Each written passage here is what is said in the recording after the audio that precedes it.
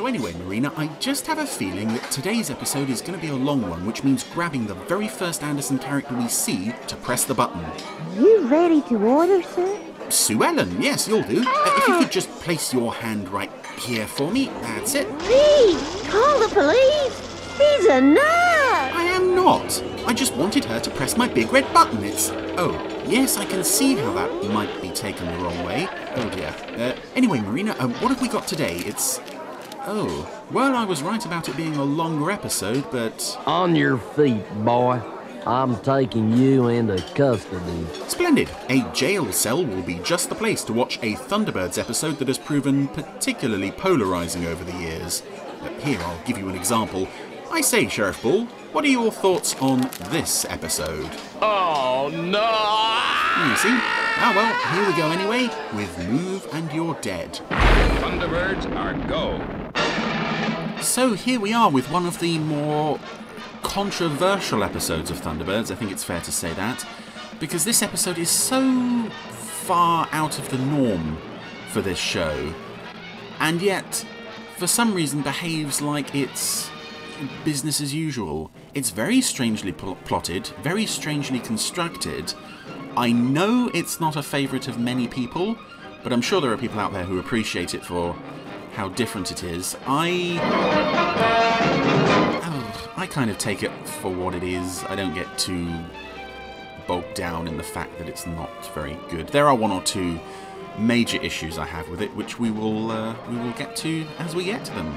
So for those, I'm sure, few of you who haven't seen this episode, this is the one where Alan and Grandma are stuck on the side of a bridge with a bomb that will explode if they even so much as move a muscle, which is why Grandma is sort of casually rolling her head around and Alan is now raising his wrist very slowly to call for help. It's one of those bombs where, you know, don't move at all.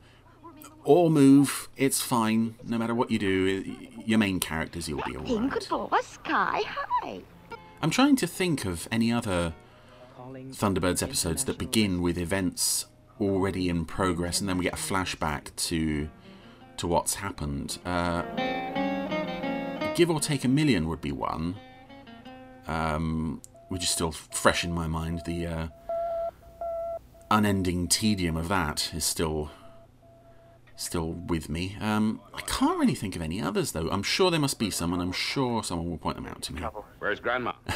And we have another amazing continuity cock up there. Jeff was behind his desk, and Alan said one word, and suddenly Jeff is now around the other side of his desk, sitting on it reading a magazine, because he's really not invested in the plight of his son. Alan?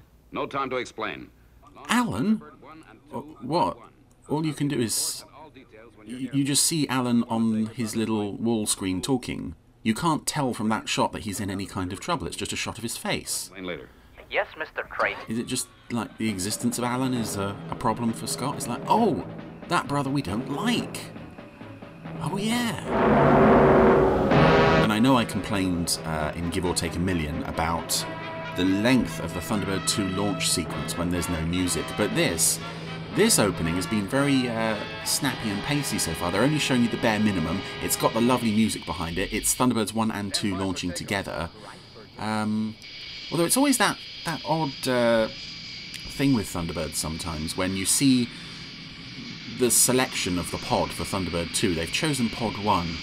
I don't know on what basis they choose any of the pods, because aside from obviously pod 4, I don't think there's any consistency with regard to which vehicle is in which pod, and also how they know what exactly they need for this. I mean, the whole idea is that Thunderbird 1 goes out, then radios back and says, okay, we need this, this, this, and this. It doesn't make sense, I don't think, for 1 and 2 to go off together, because if they get there and Thunderbird 2 has brought the wrong pod, then they're a bit stuck. They've got to go back and get the other one. When? Sometime around 1300 hours, according to Alan. But that's only and it's really convenient that the baddies told him exactly what time the bomb would go off. Why didn't they just kill them? Why didn't they just push them off the bridge or something? Do you think they can hold out? I hope so. I mean, Jeff said they were being really clever when they planned this. Were they, though? I mean, you could easily take them out to the bridge, and kick them off, put a bullet in their heads maybe. Not that I want to see Alan and Grandma get killed, but this, sticking them on the side of a bridge with a bomb that's going to detonate if they move, which doesn't appear to be working because they're moving all over the place, which is then going to blow up anyway. I don't understand what they're thinking here. I want you to tell me exactly how you got into this fix. And I promise I won't laugh, because I admit it's got to be kind of an unlikely story. Tintin and I want to hear the whole story. Okay. Okay, then. Oh, sorry, boy. I'm riveted already. It's very fascinating. Do go on. Pity you two can't come to the sands with me, though. Alan, you know we can't. Supposing Father received a distress call while we were gone. Anyway, this is another odd episode for continuity, because Grandma... This is supposedly the story of Grandma arriving on Tracy Island. Even though we've seen in episodes made before this and shown before this that she's been there for some time already. And in fact introducing Thunderbirds, which takes place before Trapped in the Sky, even though it's... You could maybe make the argument that it's not part of the televisual canon, shows that she was there before Trapped in the Sky. Now, either she was just making a visit on all those other times she was there, or the writer of this episode, whose name escapes me for the moment, has just decided to ignore that, which seems rather odd. I know shows back in the 60s weren't produced with as much attention to continuity as they are now. Certainly, I would never say that Thunderbirds was produced without an eye for detail, but certainly the sort of ins and outs of what's going on with the characters and their histories weren't as closely followed. But it is odd that we've had Grandma here for at least 3 episodes that I can think of before this time. I mean, The Mighty Atom, Operation Crash Dive, Vault of Death. She's been there for all of them, and yet suddenly she hasn't been there, and we're only just now going to get her. Unless they have 2. One of them died, and they had to go out and fetch the other identical one. The first impressions are great. Tell Brains he's done it again. She's a beaut. Is this really the first time you've tested the car? You're entering it for a race, and this is the first time you've driven it? The actual trip to the race itself? Seems a bad move. I just wish I was going with him. Well, to keep him company, you know. yeah, I know. Does this really warrant the wah-wah music? The only reason I can think that that's there is because they're trying to do the "oh, she's a woman" thing. It kind of falls flat. Maybe it worked better at the time, but I'm just wondering why they couldn't let Tintin off for this trip. It's not like she generally contributes much to international rescue goings-on. I know she does do from time to time, but she's not as indispensable as, say, one of the Tracys or Brains or someone. She could have come along for this. No, we don't want any of those pesky girls involved with what is evidently just a boy car race. And here we have another very odd element for this very odd episode. This car park, where people drive in, they park their car on this platform, and then this sea captain operates a few levers and raises the platform up to deposit it on a higher floor. I mean, it looks very futuristic, but it's completely impractical, and looks very dangerous. As we find out later, it is extremely dangerous. But of course, this is Thunderbirds, where we laugh in the face of danger, and as soon as we've parked our car, we go to the cocktail lounge, of course, because when you've got a lot of high-speed race car drivers all in the same car park, you want them dosed up on cocktails. This is another very odd moment. The soundtrack might suggest that you're looking at a shot of lots of cars revving their engines. In fact, what we're looking at is various close-ups on paintings in the back of the cocktail bar. that is still going on, by the way. We're just staring at close-ups of this one car on this one painting. I don't know why. I think it's meant to imply action rather than show it, but it's just so odd. Oh, now we're in the race itself.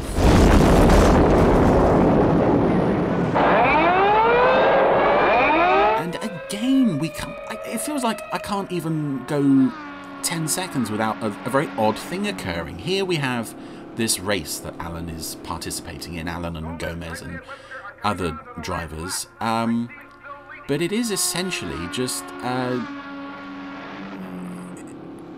death race. It's kill or be killed. It's drivers are flying off the track left and right and obviously being killed. Their vehicles are exploding. And it's just so odd that this exists in the world of Thunderbirds. It's... Why are you allowing this race where people are literally being killed? This is more or less sort of... Seems that nothing is impossible for this fabulous machine and it... This is almost... I don't know what this is. This is like kind of bordering on sort of... Still prefers to remain... Post-apocalyptic kind of Mad Max-ish territory where people can just throw their lives away in... There goes another one. And he's crashed into a TV van. And Webster has failed to negotiate the land at Jab's Corner. oh, and by the way, he's dead. Oh yeah, we send out the one little pokey fire engine and 2 little pokey ambulances. I'm sure that'll take care of the fact that 3 vehicles are now on fire. Yeah, very odd, very casual disregard for life this week. And I know that sometimes Thunderbirds does get a bit sort of hang on a minute with regard to let's sort of murder the bad guys if at all possible, but here we have a race where people are just being killed all over and it's okay. I don't get it. I don't get... This does not feel like the same show we've been watching for the previous however many episodes. Actually, I have a feeling I know why all the drivers are being killed off one by one. It's because this race is not especially exciting in itself. Just watching these 2 models slowly pulling up alongside, and I kind of like that you then cut to the puppet shot of the puppets of Alan and Gomez in their puppet scale cars sort of looking at each other, but the chase itself... Wow! What a finish this is going to be! No, it's not. It's not that impressive. Now the 2 cars move out of sight as they come into the difficult cliff stretch. Oh, good, a cliff stretch. Well, if all the other drivers weren't already dead, this would certainly thin out the herd. Again, it's so odd that the Tracys must have known going in that this is what Alan would be involved with. I can't see that Jeff would just give him the okay to either risk his life or potentially risk other people's lives on something so needlessly not just dangerous, just flat out suicidal. I mean, Alan is now about to be almost pushed off a cliff into, well, a painting of some railings along a cliff. It's a very unconvincing backdrop. And I'm not even watching this in HD, I'm watching it off the DVDs. This is almost like a sort of a parallel universe version of Thunderbirds. That, you know how there's like, in every show you love, there's one episode that just completely misses the point and almost seems to come from a parallel universe, where everything's just a bit off. That's what this is feeling like. Here they come! Or at least bits of them, maybe. We don't care. Human life means nothing anymore. The remaining contestants are being scooped up into buckets. Their steaming carcasses sort of scraped off the road. Ladies and gentlemen, I am happy to announce the result of the Parola Sands race. Everybody except the first 2 racers is dead, dead, dead. I'd like to lay my hands on the designs for that car. Yeah, then we'd really be in the big time. Listen, Vic. You know, you're not doing too badly considering that all your potential competitors, aside from Alan, are now dead. See, that would have made more sense if you could have hinted at the thought that Gomez and Gillespie, is that the other guy's name, were responsible for the deaths of all those other drivers. As it is, it's just like, nope, that's a normal part of the race. Life is cheap, has no meaning. Live for today, for tomorrow we plunge off a cliff and explode. Will do. Alan, you're doing great. Now carry on with your story. It's really interesting and well constructed. Okay, Kenny. She's all yours. I just wish she was, Alan. I wish she was. Did you get the hint? I really want the car. Can I have the car? I mean, you're going back home after the race. You're never going to use this car again. Can I have the car? Alan? This poor old sea captain. No matter what time of day it is, this sea captain is just managing the stacker, as they call it. Filing cars away. He must get very bored. Oh no. Oh, I'd forgotten this. I thought the sea captain just kind of was ignored throughout the episode, but no, he's about to be knocked out by naughty old Mr. Gomez. I love, no matter what. Oh no. Oh, the sea captain has just been hit on the head with a spanner or a wrench or something. Oh, a wrench. You haven't killed the guy, have you? No, it was just a little tap. Just enough to keep him out with a solid metal wrench. Oh, come on. Yeah, I love that as soon as they park the car, no matter what slot on the stacker the car is parked in, it arrives right next to the cocktail lounge. It's like, just... Hi, Alan. Oh. How thoughtful of you to call me so soon after the race. My, but I was that excited. Yes, Grandma, it certainly was exciting. Come on. Lots of people died, Grandma. So now they're, Gomez and Thingy are... They've taken control of the stacker from the sea captain, and they're going to knock a car onto the telecall booth that Alan is currently talking to Grandma on. Again, this is a kind of very specific sequence of events need to align in order for this murder attempt to happen. None of which seem reasonably realistic. I mean, the mere existence of this stacker thing at all is just baffling. Look out there!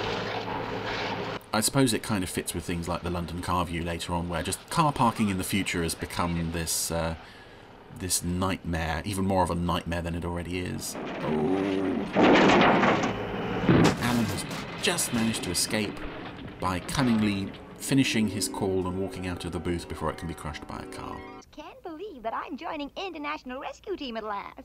I'm that proud of you boys and all the wonderful things you do. But you already were a member of the team, weren't you? How's that? I mean, you were there in those episodes, weren't you? I did see you. I mean, you suggested, in Vault of Death, you suggested going through the underground tunnels when nobody else could think of anything. Were you not part of the team then? Have we... I don't know, have we jumped a time track? This just feels like it should be, at bare minimum, in chronological terms, this needs to be the second episode. And were it not for the fact that they mentioned that International Rescue already is in operation, I would maybe even put this before Trapped in the Sky. It doesn't make sense for them to be behaving like she's not been there all along when she has been there all along. And I think back in the day, this episode went out in like the second half of the first season, which would have made it even more baffling. I've always seen it as episode 9 on the ITC, I think, recommended order. This was the order it was shown in on the BBC. And even then it makes no sense. On original broadcast it must have been just so baffling. It's up there with Plant of Doom being shown as like the 30-somethingth episode of Stingray. Fancy meeting you and the little old lady. You? You were one of those so-called reporters that interviewed me this morning. All right. Again, this is such an odd plan that they've constructed. Every single step of it. I mean, what evil plan involves interviewing old lady? Could you just... You know that. No, it's not the award money. Once you're out of the way... It's so strange. These guys should not be succeeding in any step of their plan, and yet so far they can't put a foot wrong. It's really odd. You would also expect this being an invention of Brains. Oh yeah, they've just left Gomez behind. Gillespie's got the car and just left Gomez behind. That's a perfect opportunity for a double cross, I think.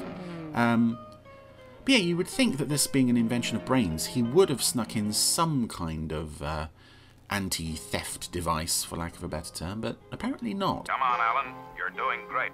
Don't give up. Not now. Not when it's just threatening to get mildly interesting. It will, won't it? I mean, something's going to happen, isn't it? Crossing the Pacific coast now. I can see the sign that says Pacific Coast starts here. I love it when they do that. It's like, doing the thing now. I don't really notice it in other shows, but on the Anderson shows, especially Thunderbirds, that it's always something now. You and your buddies are onto something new, and we want to know what it is.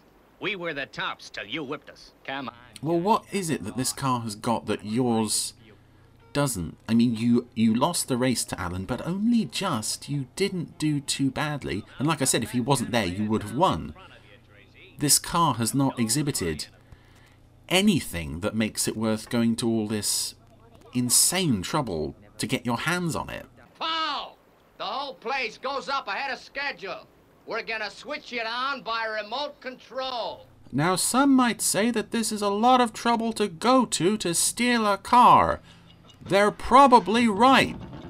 But we're committed to this now, so whatever. You can't say that they're not dedicated to their insane plan. These two have really thought through every step. This is a rare shot of the interior of Thunderbird 2, of Brains's lab. Because normally the interior of Thunderbird 2, we see the cockpit, obviously. We see like the spot, the room where they would winch people down from, or where they would launch like cables from, or rockets and such. I don't recall ever seeing a room on Thunderbird 2 that is a self-contained room with a window and such. I know we saw Brains's lab in Pit of Peril, but it was kind of implied that that was inside the pod. Whereas I don't think that shot was inside the pod, because you could see there was a window and you could see the outside moving past it.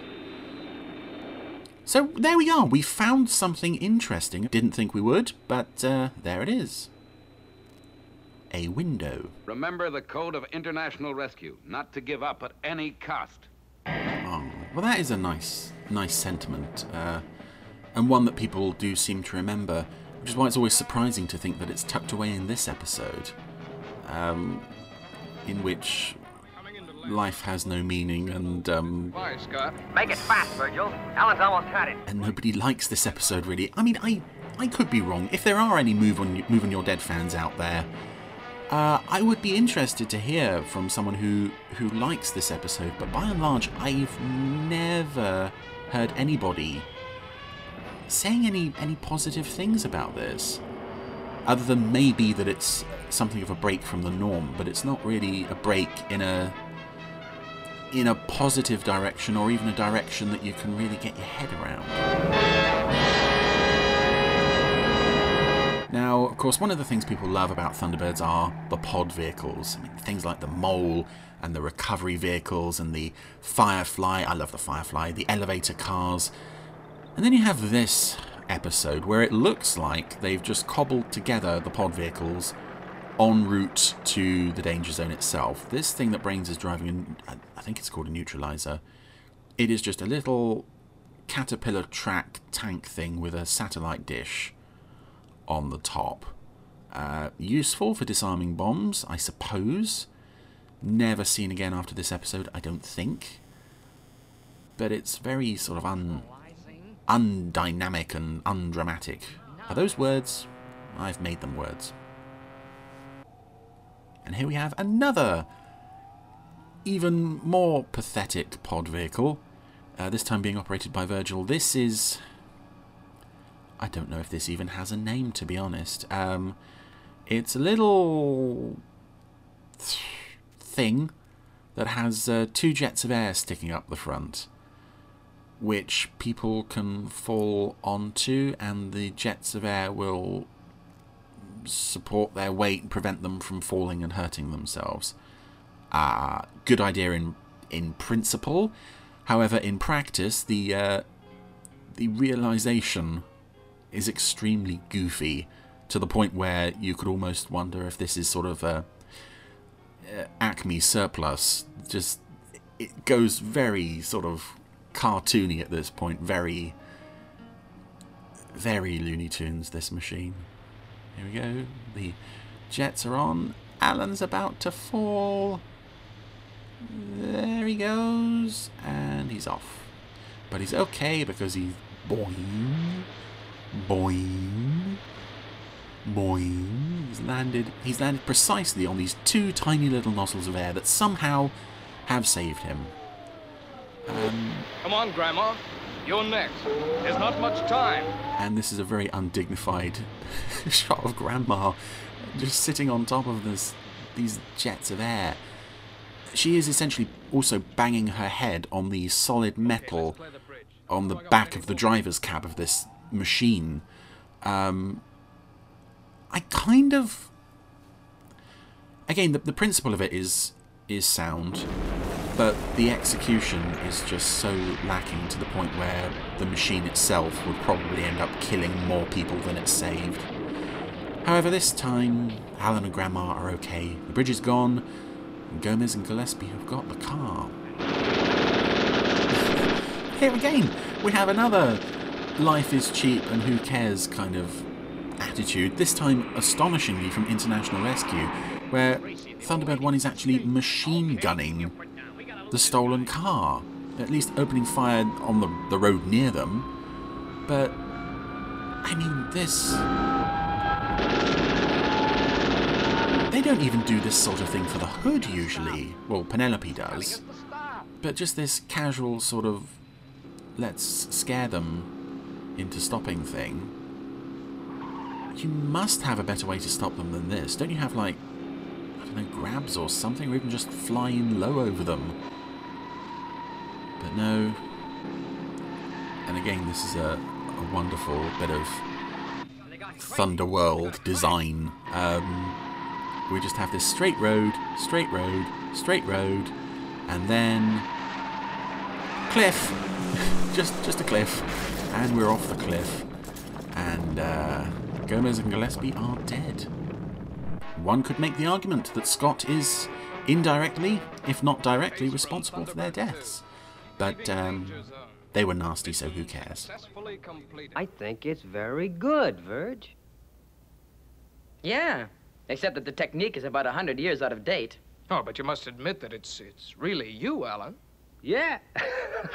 I do like the end scene here, even for the fact that it doesn't... Hey, cut that out. Hey, quit messing around with those buttons. Yeah, it doesn't make a whole lot of sense that Scott and Virgil are just magically standing on the Thunderbird 3 sofa spot.